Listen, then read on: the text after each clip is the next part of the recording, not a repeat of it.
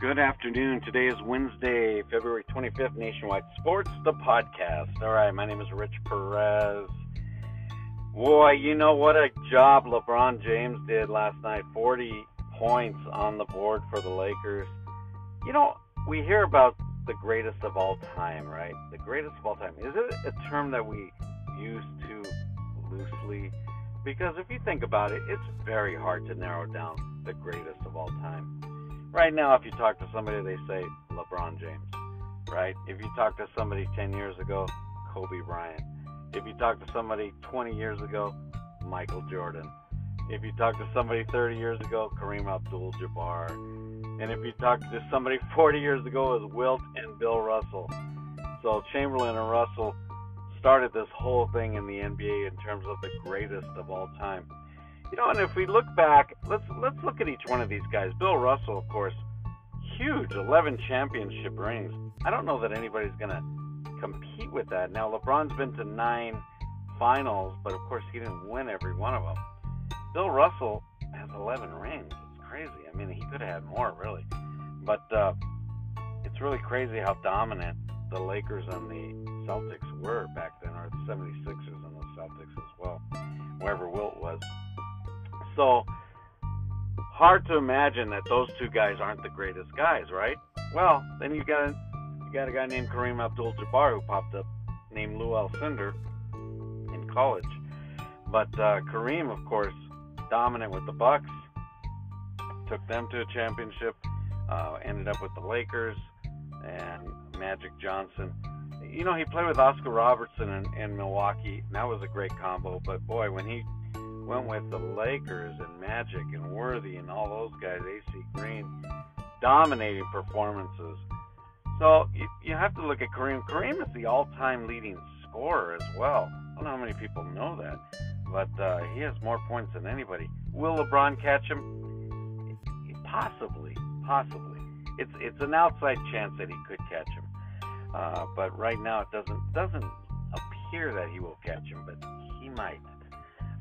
Then we jump into the Michael Jordan era, and of course, who could forget? Michael wins 3 championships. He stops to go play baseball for a couple of years, decides he's going to come back, comes in with a new number, goes from 23 to 45 when he comes back. Doesn't do so well right in the initial beginning, changes his number back to 23, and suddenly he's Michael Jordan again. So, a tremendous job he did in Chicago. They won 3 more after that. That's 6 rings with Michael Jordan. Does that make him the greatest of all time? That could. I mean, he left for a couple of years, and then he won 3 more after that. So who knows? Michael Jordan, not the all-time leading scorer. Then we jump into the Magic Johnson era. Don't forget Magic. Don't forget Julius Erving, another great player. I mean, there's just been so many great players. George Gervin, just Alvin Hayes was great. Just one guy after another. And, when we talk about Magic, of course, Magic got curtailed by his HIV status.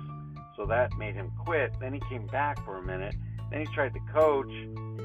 So really, I think he could have been known as the greatest. Yeah, very easily. And maybe people still think of him as that. Who knows? But Magic, a man on his own mission, and really a guy that, really changed the way we look at the Lakers. And then came along a young man named Kobe Bryant. Wow. Dynamite. Is he the greatest of all time?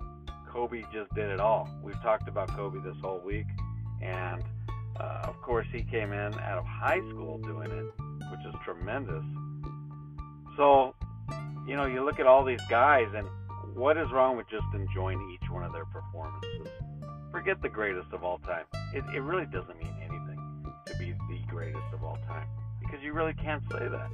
I can't put Wilt Chamberlain down because LeBron is his height, or, I don't know who would have won a one-on-one game with Wilt and LeBron. Who would have won Bill Russell and LeBron? Kobe versus Magic. I don't know. These are all great players. James Worthy was great. I mean, you could just go on and on with the greatness.